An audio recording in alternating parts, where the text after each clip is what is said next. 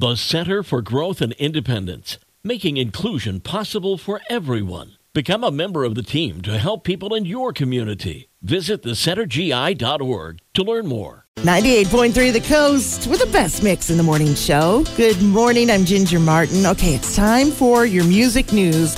We're going to start with Taylor Swift because she opened her Eras Tour in Glendale, Arizona on Friday and Saturday.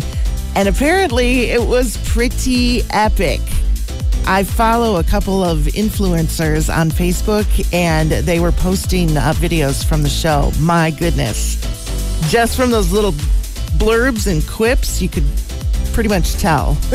She performed for over 3 hours, sang 44 of her biggest hits in a one album at a time style, hence it's called Eras Tour.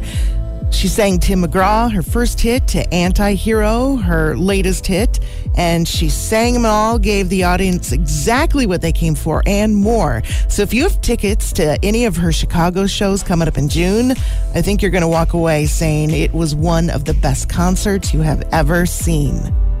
All right, Great Britain's Department of Digital, Cultural Media and Sport has released a coronation celebration playlist. It includes 27 songs that are quite meaningful to King Charles. They include Mr. Blue Sky by ELO, Let's Dance by David Bowie, and Come Together from the Beatles, just to name a few.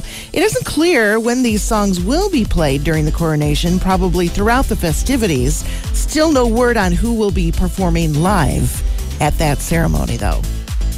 And Selena Gomez has made social media history by becoming the first woman on Instagram to reach 400 million followers, surpassing Kylie Jenner, who has 382 million.